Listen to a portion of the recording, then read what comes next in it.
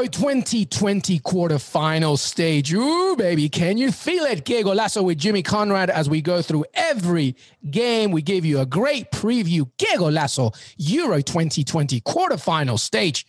Preview begins right now. Hey, everybody, welcome to Que Golazo Euro 2020 quarterfinal preview, baby. And of course, my man, my brother, Jimmy Conrad, Jimmy Clark Kent Conrad. Jimmy C, what's up, man? Oh, nothing much. I had my wedding anniversary last night. And I will say that I might have had one or two alcoholic beverages, some adult beverages. I'm wearing my Clark Kent glasses to maybe not show my bags under my eyes. But you know what? We had a great time, and it's something worth celebrating. It is absolute congratulations. Wait, do I still have it? Wait, hold up. Wow. Yeah. Congrats. Yes, to the Conrads, baby. Let's go. Go Conrads, go. Every now and again, I pull that out of the bag. I love it. Jimmy and Mrs. Jimmy, congrats to both of you. Thank you. Absolutely amazing. And that's why he looks so dapper today. And listen, he's still ready to go because this is the Euro 2020 quarterfinal preview. This is now when it gets really tasty, Jimmy Conrad. The train never slows down. Choo choo. I'm here to be a conductor, LME, alongside you. So I'm excited to break down these games. I think the Euros continues to deliver and maybe even over deliver. It's been so exciting and so many great narratives. So yeah, you tell me where to start and let's get after it. Absolutely. And you make a very good point. I think this Euro 2020 tournament has over-delivered. I think we're going to reflect back and be like, oh my God, we were blessed with action. And let's hope it continues and we continue here. Of course, quarterfinal preview. This is what we're going to do. We're going to do the Friday games first. We'll take a quick break and then we'll do Saturday, Jimmy Conrad. So just to tell everybody the schedule on Friday, the first one, kicking everything off, Switzerland against Spain. Let's go after it, Jimmy Conrad. Switzerland after Spain. A really good game, I think, to kick everything off. Well, this is an interesting one because, as we saw a couple days ago, the Swiss pulled off a miracle versus France, down 2 goals with 10 minutes left to go. And I still cannot believe the French, given their experience, just got so lackadaisical and lost that urgency when they just needed to lock it down. You know what? They're out. Commiserations to them. Let's move forward with the Swiss. They had something, right? They brought something to the equation. What's funny, though, is they're taking on an opponent in Spain who were France. They were up 3-1 with 5 minutes left to go and gave up 2 goals to Croatia to send that one into extra time. Now, they found a way in extra time to make it happen. Alvaro Morata scoring is very, very important for this team, both individually and collectively, and it takes some pressure off some of those players for sure. The thing is, though, because Swiss are the ones that kind of came back and Spain were the ones that dropped the lead, who learned the most from that situation? That is the biggest question, Luis, because I feel like the Swiss can take a lot of positives away from their game against France. And when I went back and I skimmed it, I was looking at different decisions and obviously the key highlights and all that, but looking at different times of when they had the ball, when they were pressing, dude, they went right after France. Yeah. And I loved it. And if they can continue to keep that up, then they're going to put themselves in a position to at least get a draw, I think, to the 90 minutes and then roll the dice again, just like they did with France in extra time. Yeah. You know, what's interesting, Jimmy, is, just from a historical perspective, this is Switzerland's 4th quarterfinal appearance at a major tournament, the World Cup and Euro combined, and they're first in the European Championship. So it's not like they're strangers to this situation. Having said all that, to your point, defeating France is honestly a mountain to climb. I know that everything kind of concluded itself with England, Germany. So that's really being the main topic point, but hats off to Switzerland. I mean, listen, like France at one point, what was it? 3-1 up. And you thought this is over. This is done. Like after the Paul Pogba smasher, you just thought it's done. And look what Switzerland did. Incredible stuff. Well, what's interesting is that they scored the first goal. And they scored a good first goal. Seferovic scored a header, good ball in the box. Like they had a plan. Yeah, made Lenglet look like a scarecrow in that one. Yeah. Oh yeah. I mean, don't even get me going on the French center backs. But then in the second half, you would think after halftime, hey, we got the 1-0 lead. Let's just chill. And they had that penalty. They kept driving at the French. They kept putting especially the French back line on their heels. Hey, you know what? Make plays. And what's very similar to the Croatia game, and this is where pertains to Spain, when Croatia turned it up to that level and all of a sudden had that type of urgency, Spain couldn't cope either. So what I think is going to be a little bit different this time around in this particular matchup is that Spain dominate possession in almost every single facet and in almost every single zone of the field. So the Swiss had 46% possession. Croatia had 32% possession against Spain. I think it's going to look pretty similar. And can Switzerland cope with not having the ball? I think they're going to be fine. They look like they understand that they were going to be a counterattacking team against France, but they almost had 50% possession against France. France conceded a lot. So this game's going to be a little bit different. And now you're talking about a team in Spain who have scored 10 goals in their last 2 games. And let's take away the extra time goals. They've still scored 8 goals in their last 180 regular time minutes. So they're feeling something. And we're not going to see Unai Simon make another mistake like he did to gift a goal to Croatia. He made some tremendous saves along the way. He definitely redeemed himself towards the end of that game. Absolutely, yeah. My only concern for Spain is when that urgency gets ratcheted up, and Croatia did it, they scored bang, bang. 2 goals in the last 5 minutes. And you're talking about world-class defenders there. So it's interesting when pressure comes and it comes in a meaningful way. Even world-class players can crumble, and we've seen it all over this tournament. But that's what I find interesting. My only concern here for Switzerland lineup-wise is Granit Xhaka's out due to yellow card accumulation. Whatever you think about Granit Xhaka, he's one of those players that seems to play better for his country than he does for his club. And maybe he's more I don't know. He seems more emotional when he plays for Arsenal. And obviously there's a lot of pressure on those Arsenal players because they get so much criticism all the time. Switzerland, he can just kind of relax. Nobody expects anything out of Switzerland. Him being out with the amount of ground that he covers, wearing the captain's armband, he can hit a good pass. He can break the lines with his running and or passing. He does bring some stuff, and he hits good set pieces. He's going to be missed in a lot of different ways. And I think, is that the whole pivotal thing? I never thought in a million years I'd say without Granit Xhaka, this team cannot win. But he's done enough, and I think he's been pretty impressive this tournament to warrant that it's a pretty big miss and loss for Switzerland.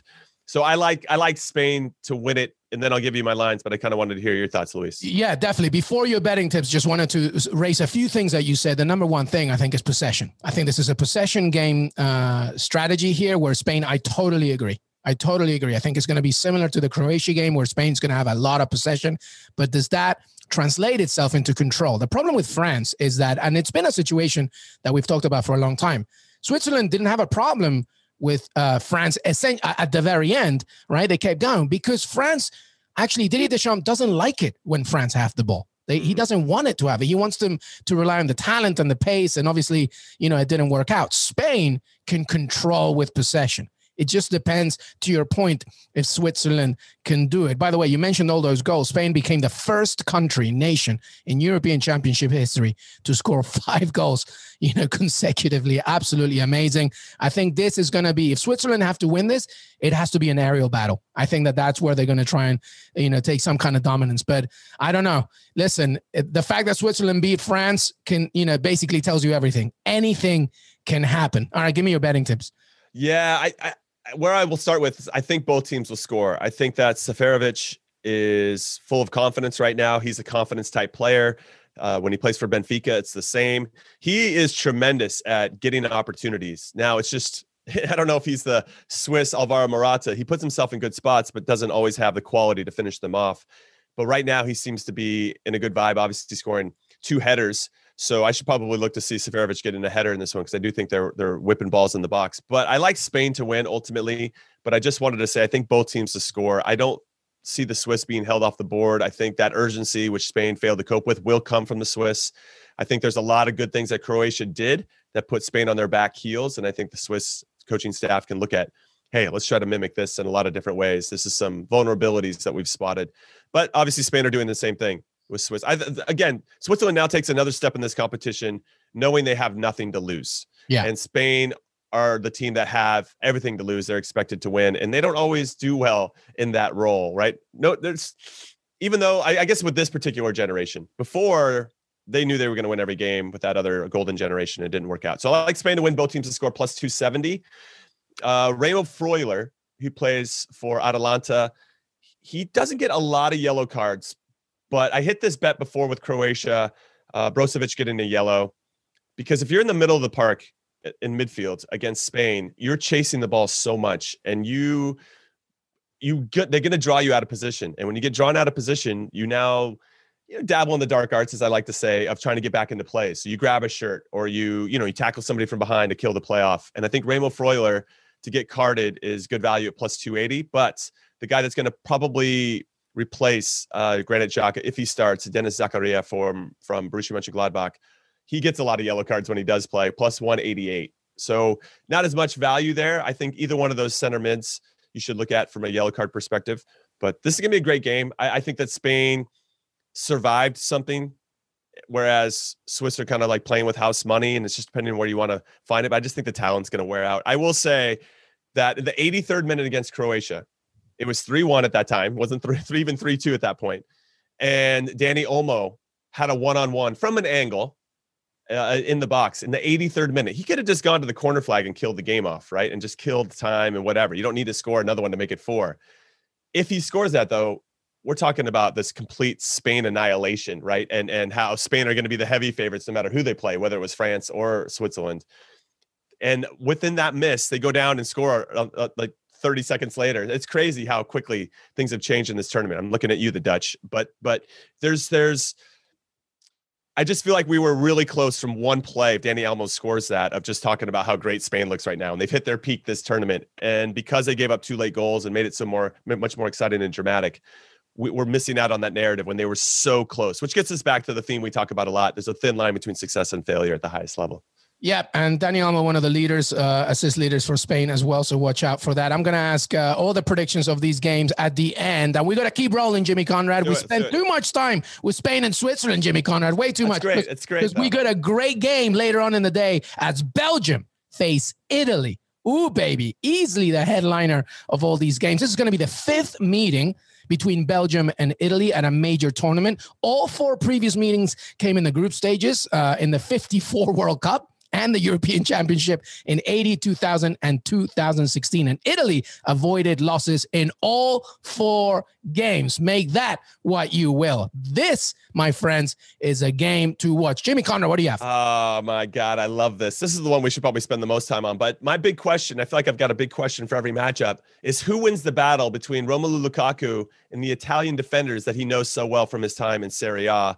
That's the big one. Now, Lukaku leads the line for the most experienced squad at these Euros, a group which contains 5 players with 100 caps or more, 15 of whom played at Euro 2016, while 18 featured at the last World Cup. So experience does matter, and I've said that before. But as you mentioned, they do have a bit of a nemesis historically with Italy. And this is what I find. This is my favorite fun fact. The last time that Roberto Martinez played against Roberto Mancini, the manager at the club level, was in the 2013 FA Cup final. And Roberto Martinez led Wigan to an upset of pretty big proportions to claim their first ever major trophy for the club, Wigan, against Mancini's Manchester City. Yeah, I remember that. That was the wild. Roberto battle. That's right. Yeah. But of course, Roberto Martinez couldn't make it work domestically as Wigan got relegated, which is the craziest story for them to get relegated. But his Wigan side, oh man, that was so great to watch. And you just knew there's a manager in there that's going to do big things. And here you have it. So, Italy, Belgium, they re-meet, which is kind of cool. It is very cool. And I'm curious to see, I feel like that's a cool storyline to play up and to talk about. Italy, though, 31 game unbeaten streak. And yes, they gave up their first goal in the last 12 games to Austria in extra time. But if we look at the 90 minutes, they didn't give up a chance. So through 90 minutes, for me, they're still 12 games unbeaten or and not scored upon. Yeah, they had their worst game against Austria and they still were okay and they won essentially, which is, says a lot. I think also you need a little bit of luck to win any type of competition. And I think they ran into that game where they got a little bit of luck. Austria did have that goal called back. It was rightfully called back, but the margins were very close on that. So, and I think if Austria had scored first, Italy looked like they didn't have a lot of solutions and answers until Mancini made those subs. So when those subs came on, I think that's going to be the big thing because Chiesa came on and scored. Pessina came on and scored. Locatelli ended up coming on and making a difference. Verratti didn't look like 100%, even though he's a tremendous player. These are the big questions. If Chiellini comes back into the team instead of Acerbi, I just like that Bonucci-Chiellini center back pairing. This is probably, one of maybe the last year or two that we're going to see these two ever play together again. Yeah. The national team. I like Italy to win straight up. I think the value is good at plus 140. I honestly would look at potentially the probability bets of the draw, just in case, the draw and under 2.5 goals plus 240, and Italy win and under 2.5 goals plus 320. I could bet both of those the same value, of course, $10 and that's pretty good. And also, just to add something, and I'm sure you'll talk about it in a second, just an update, everybody. Kevin De Bruyne failed to train with Belgium on Wednesday. Hazard did manage half a session ahead of the game against Italy. And this was obviously after each player forcing to come off after they beat Portugal in that game. De Bruyne was hit by a really, late tackle, and Hazard, had a hamstring problem. So I don't see De Bruyne in this game at all. Hazard, I don't see him starting. So Belgium clearly has a lot of talent and depth, but to your point, look at Italy's side. When you can have somebody like Chiesa come in late, Locatelli probably, as well, they just have so many weapons. So does that worry you, Jimmy Conrad? De Bruyne, Hazard absences?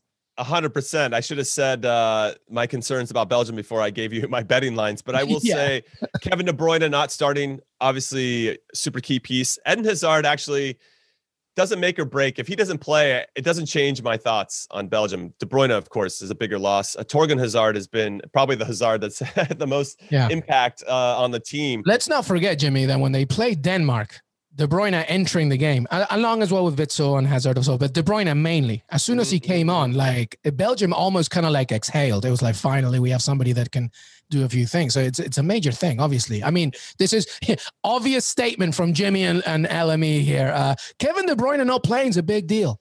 Hashtag analysis. That's why you guys come and listen to the pod. What I'll say is that when I look at the back line of Belgium, they're not very good. Yes, they have a ton of experience. Not say good. They're not very fast. Yeah, they're slow. Yeah. Vertonghen, Alderweireld, Spurs defenders, even though Vertonghen doesn't play anymore. Vermaelen, Arsenal defender, doesn't play in there anymore. But still, they got that North London experience. I don't know if Portugal really exposed those back three in the way that they should have. Obviously Belgium very efficient with it, scoring one goal on their one shot and gave up a ton of opportunities. A lot of them at the end when Portugal were chasing it. But there's something about that urgency, putting Portugal on putting them on their heels, Belgium on their heels, that I think could change things. So I like Berardi. He's been starting there, but I think Chiesa has done enough now to maybe warrant a start. And he's very good. And we saw it with Juve, and we saw it with Fiorentina before, at just running in between those gaps. Getting the center backs to kind of really focus on the number 9, whether it's Immobile or Bellotti or whoever it is, and then just getting in behind. They need to stretch that defense somehow, and I don't think Portugal did a very good job of that. And of course, they have Lorenzo Insigne on the other side. They got Insigne on the other side who can do similar things. So I like this front three. I think Immobile will start. I think really the big questions for Italy are, do you take out Nico Barella, who I love, but he hasn't really been firing it up. You keep Verratti in and bring in Locatelli around Jorginho, who has been excellent. And then Chiellini and Bonucci, you got Di Lorenzo on the right and Spinazzola on Donnarumma. They've got it. They've got the team, and they know exactly how they want to play. Whereas now you're hoping that Belgium get the most out of these guys. Carrasco should come in for Kevin De Bruyne. Dries Mertens will probably come in for Eden Hazard and start, and Eden can come off as a super sub. We've come this far, Jimmy, without talking about a player that knows Italian defenders very well. A striker that knows Italian defenders very well. Romelu Lukaku should be able to get a better game than he did against Portugal. Well, that was my opening question, right? Who has the advantage here? Is it the two Juve defenders that'll be starting there? And now you got Jorginho sitting in front of them. They know Nico Barella plays with Lukaku. So they're very familiar with what he does. Conversely, Lukaku is very familiar with these guys. I wonder, and this is a great game, and Lukaku's been fantastic in Italy. He's been eating those guys up for lunch and spitting them out and then eating them again. So the way he does it too, it's sometimes he breaks you down with some good combination play, or then sometimes he's looking for stuff over the top, or it's just, you can't say, he's honestly unplayable right now. So when you have a player that's playing that hot and is that unplayable, you have to defend everybody else and suffocate the service that he gets. And if he does get some service, he's got to be pushed way away from the box or out wide and just from the dangerous areas. And I think Italy historically have been very good at that. And I think this current crop of players as well. I think it's going to be a tight game, but the fact that Belgium didn't create a ton of opportunities against the Portugal team that had been bleeding a lot of goals with everybody healthy gives me a little bit of concern. And I think Italy, conversely, because they kind of survived something against Austria, they can take a breath and I think relax. And I think Italy will just get by Belgium here, but it'll be under 2.5 goals. Great stuff. And when you remove your architect, Kevin De Bruyne, it becomes an even bigger mountain to climb. All right, we're going to take a break. When we come back, Saturday's games coming at you. So, Que Golazo Euro 2020 quarterfinal with Jimmy Clark K. Conrad coming right up. Stay right here. Robert Half research indicates 9 out of 10 hiring managers are having difficulty hiring. If you have open roles, chances are you're feeling this too. That's why you need Robert Half. Our specialized recruiting professionals engage with our proprietary AI to connect businesses of all sizes with highly skilled talent in finance and accounting, technology, marketing and creative, legal, and administrative and customer support. At Robert Half, we know talent. Visit roberthalf.com today. This episode is brought to you by Progressive Insurance. Whether you love true crime or comedy, celebrity interviews or news, you call the shots on what's in your podcast queue. And guess what? Now you can call them on your auto insurance too with the Name Your Price tool from Progressive. It works just the way it sounds. You tell Progressive how much you want to pay for car insurance, and they'll show you coverage options that fit your budget. Get your quote today at Progressive.com to join the over 28 million drivers who trust Progressive. Progressive Casualty Insurance Company and Affiliates. Price and coverage match limited by state law. Welcome back, everybody, to Que Golazo Euro 2020 quarterfinal preview. Jimmy Conrad, we're moving on now to Saturday. Czech Republic against Denmark, noon, 12 p.m. Eastern. You're half Danish. Talk to me. This is a good game. I feel on paper you're thinking, maybe not the most exciting. I don't know. I feel this one has goals in it. What say you, Jimmy Conrad? Listen, I am completely biased. I am Denmark all the way, baby. Let's go. Yes, my dad was born there. I'm 50% Danish, and you can't convince me that the Czech Republic's going to do it. However, them beating the Dutch 2-0 and less about, it was after the red card, right? And after Daniel Malin missed a breakaway and Vasek made a good save. But prior to that particular moment, I thought the Czechs were fantastic. I mean, they gave the Dutch nothing. And we're talking about a team that was very good, one of the highest scoring teams in the group stages. Yeah. And they were ready for them and they were prepared. This is going to be a tough game for the Danes, but since the Danes have switched to a back three, nobody can solve it. And they feel like they've really tapped into something. They've scored 8 goals in their last 2 games, essentially matching Spain over 90 minutes at least. And they've got the juice, man. They got something. Obviously, they've got this Christian Eriksen, obviously optimism now that he's okay, but living through that experience and this collective. The energy of Eriksen is just permeating throughout the entire squad. Yeah, but like you living through this really obviously incredible, crazy experience and coming through it on the other side, knowing that Christian Eriksen is going to be okay and he's going to live. And then that togetherness is something that I don't think any other team can match because that is such a unique experience and sad, but thankfully everything's okay. So I think that's giving some wind beneath Denmark's wings. And they're really playing with that. Hey, we've got this perspective of this isn't that big of a deal. Let's go out there and have some fun. And they've tapped into that and they've played really, really well on both sides of the ball. I think they're going to continue to ride that into the semifinals, though I don't want to sleep on the Czechs. I mean, they've got Patrick Schick now has got 4 goals. He's one behind Cristiano Ronaldo for the lead Golden Boot in the tournament. They're all trailing Mr. Own Goal, though, Jimmy Conrad. I heard. That's true. Own Goal. I saw Own Goal's interview. Tremendous, by the way. Souček has been fantastic. I'm wearing a West Ham jersey, so I'm kind of giving him some love. Vasek in goal. I talked about him in a previous podcast, and I think he'll never be a key player. The goalkeepers could make a difference in this one. You're going to need your goalkeeper to make big saves. That said, I'm not going to go against Denmark. The replacement for Christian Eriksen, Damsgaard has been fantastic. The 20-year-olds, yeah. I think they're on something, man. They got that energy, and even on paper, let's leave all the Christian Eriksen stuff out. Denmark's just been better in Europe in general, World Cup qualifying, Nations League. they're just a little bit more consistent. And now that they've switched to a back three and unlocked something, coupled with that energy now with the Christian Eriksen stuff, I just think they've got too much of a vibe that might be a little bit more than Czech can handle. Well, my friend, to echo your point, Denmark are averaging nearly 19 shots and just under 7.5 shots on target per game, which is, by the way, their highest numbers on record at a single edition in a major tournament. They're doing offensively. They're really doing it. I can't remember if it was you I was talking to you about this, but Poulsen on his day is unplayable. You can't deal with him because many things that you mentioned about Lukaku, I'm not saying they're the same player at all. I'm just saying that like he's so flexible, Poulsen. He can act as a holding player. He's a creator. He scores goals. He's fast. He invites people on. He's mega confident. I don't know. He's unplayable. I don't just want to focus on one player, but those stats that I just said, a lot of it is because they're so dynamic up top. Historically, 2004 Euro 2020, European Championship 2004 quarterfinal, same fixture, and the Czech Republic won 3-0. It's a completely different kettle of fish here. Historically, it favors the Czechs, but in terms of how dynamic this Danish team is, aside from the Christian Eriksen thing, you should be able to favor them, I think. Just regardless of how stoic the Czechs have been. When I look at Denmark too, they've got so many different players that have scored. They have 3 players that have scored 2 goals. Kasper Dolberg, that was his first game of the tournament against Wales, and he scored a brace. So I expect he'll. So yeah, it's well, actually, second. He came on as a sub in another one, but it was his first start. You got Damsgaard's got 1 goal and assist. Højbjerg's got 3 assists.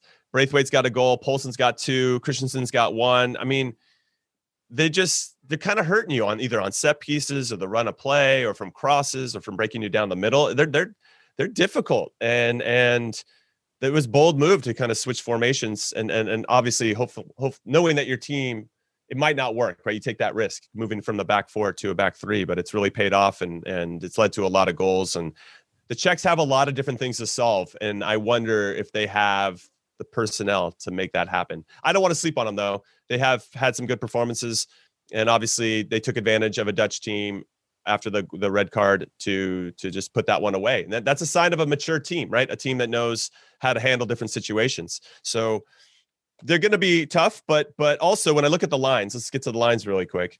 The ones that I'm looking at just for value, over 2.5 goals, plus 140, Luis, is interesting to me. Czech have played a lot of their games pretty tight. It was 1-1 against Croatia, 2-0 against Scotland, 1-0 loss to England, 2-0 win over the Dutch, and that game was pretty tight. But Denmark are scoring so many goals. All their games are being close to over 2.5 goals. I think this one could be a little wide open, and I like the over.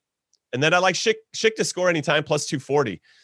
I like that value a lot too. But ultimately, my big bet, a little bit more of the risky one. I like Denmark to win. My heart's in the way here, so take that into consideration when you guys decide how you want to bet this.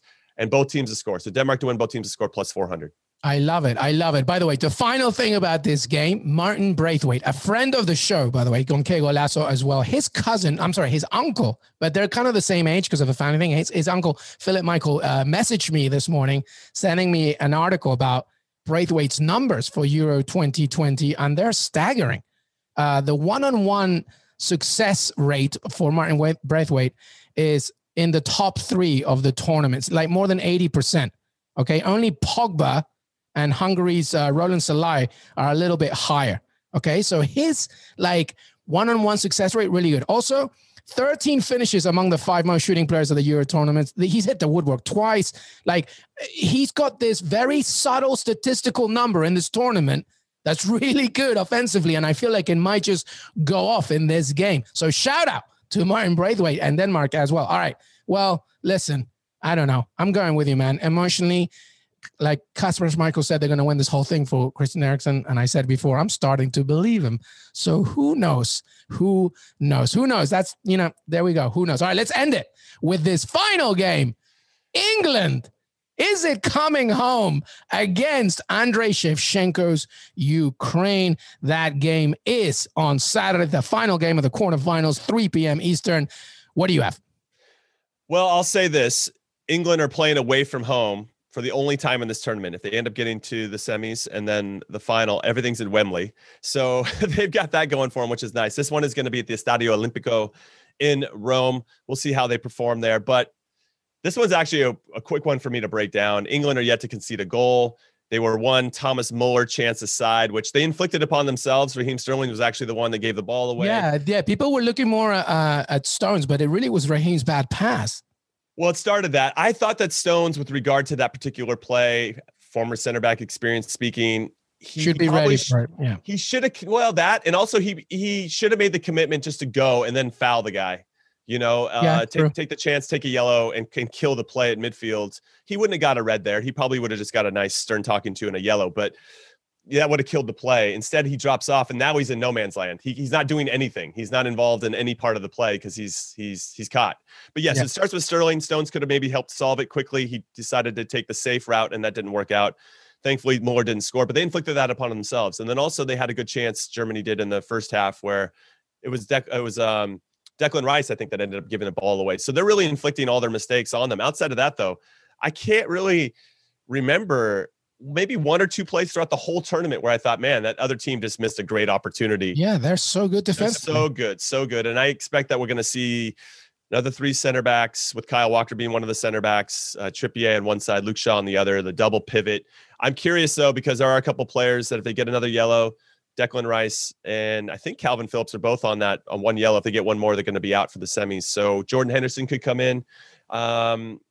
Really, it's just lineup changes. But because they're so stout defensively, and Ukraine looked tired against Sweden, they had to play an extra 30 minutes. They had that emotional thing, first time ever, getting this far in the tournament. I just think they're going to run out of gas and they're going to play against a team that know what the hell they're doing. And no disrespect to Sweden, a little unlucky in certain ways. Forsberg at 1-1 hit the post before the red card and all that. I just think that England are going to have enough. And so I like England to win. I think Ukraine will come out smart. I don't think they're going to be maybe as guns blazing as they have been throughout the tournament. I don't think that really bodes well for them. I like the England to win in the under plus 200. I like Grealish. Hopefully Grealish starts. Him to get an assist is plus 200. So I'm kind of looking at those. I like to give you guys some value. At any time during the game. Anytime. So that's a great bet then. I mean, he could come in to unlock it as a super sub. Exactly. Like he did, in the last game against Germany, or he could start, and we know that he's going to create something. But I think Grealish is an incredible catalyst for that team going forward. And when he came on the field, even though he wasn't the one that scored, 2 goals happened. Imagine that. Grealish comes on and within 10 minutes, he's already, created a couple goals. And he did it against Czech Republic as well. No big surprise. I'm not saying a word, everybody. Okay. You're listening, right? I haven't said one thing about Jack Grealish. This is all Jimmy Conrad talking. Okay. And carry on, my friend. Carry on. I just want to say that for as much criticism as Gareth Southgate gets, and I feel like some of it's right, but and this might not be the way that people want to see an England team play. It was, essentially 7 very, very good defenders behind the ball, blocking everything, but it's been so effective. And I honestly, bold on line. I raised my hand and say, I didn't really like the lineup that he started against Germany. I thought it was very, very defensive, and he only left Harry Kane and Sterling and Saka essentially by themselves to see if he can get past Matt Hummels and some of the slow defenders that they got there and make it happen. But it's worked. It worked. To great effect. Tony Cruz at the end of that game said they felt suffocated by England, and it just worked to a T. I am with you 100%. I am not the biggest fan sometimes of Southgate's choices. They haven't conceded a goal at the Euro tournament, and they're in the quarterfinals, and they just beat Germany at a major tournament in a knockout competition for the first time since '66. You just have to go behind them right now, no matter what. You do. So just give some love to Ukraine. Obviously, Zinchenko, very influential, scored a very good goal against Sweden. He looked up for it. I thought he was the man of the match. You got Yaremchuk and Yarmolenko up top, who are very good players. I do like Sharanpenko as well in midfields. I just feel like that goalkeeper, we've seen him. He made some errors against the Dutch. You have to pepper him. His decision-making sometimes is a little inconsistent. Sometimes he comes off his line. Sometimes he doesn't. He can make the big save for sure, but you got to keep putting him under pressure. So that'll be England's big challenge. Like, just shoot from outside, follow up the chances, whip balls into good areas, make him make decisions. And I think you're going to see a gift from the Ukrainian goalkeeper if they can pepper that goal a lot. And then that center back, they're going to probably try to match England in the 3-5-2 or some type of 3-back and try to make sure that England don't have those numerical advantages either out wide or in the middle of midfield. So it should be kind of a straight up affair. But when you look at the talent, if you're going to go straight up with England, you're not going to win. They're just more talented than Ukraine. That said, Ukraine do have some special players like the ones I mentioned that can make stuff happen. And I really liked the approach from Ukraine. I thought they were a little more disciplined in the round of 16 than we had seen them previously in the group stages. And they're here. I mean, you can't deny the feather in the quarterfinals. Listen, England and Ukraine have met at a major tournament once before when England won 1-0 in the group stages in Euro 2012. That was thanks to a Wayne Rooney goal. And by the way, England in the quarterfinals, they usually go to extra time and penalties. Will it happen again? No. No. I think so too. It's all set up for England. Yeah. It's all set up for England. If they win this one in Rome, they go back to Wembley for the semis and they go to Wembley for the final. It's going to be England, Denmark in one semi, and we'll see if they can overcome that Danish energy. And then I got Italy and Spain in the other semi, which is unbelievable semifinal, by the way. Well, that was my next question. So now we have your guess is Italy and Spain on one side, Italy to beat Belgium, Spain to win over Switzerland, then England to win this game against Ukraine. And of course, the other one as Denmark will beat the Czech Republic. I think, my friend, I have it exactly the same, especially, you know why? Unbelievable. Great minds think alike. Exactly. And I had England all the way to the final. I'm completely messed up my other side, but, you know, it is what it is. Jimmy Conrad, always with the knowledge. Jimmy C, final thoughts before you go, my friend?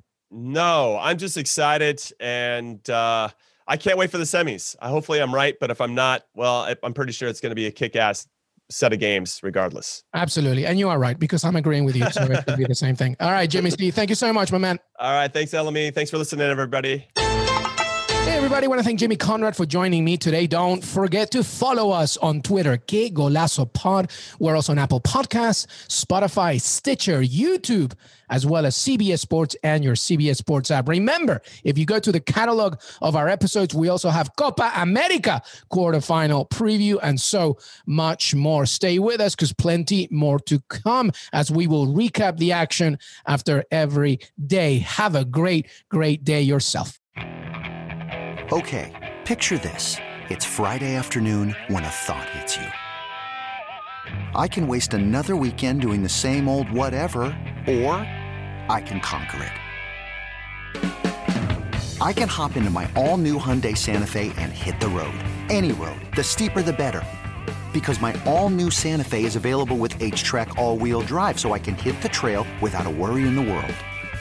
Heck, with 3 rows and best-in-class rear cargo space, I can pack the whole family in with all our gear.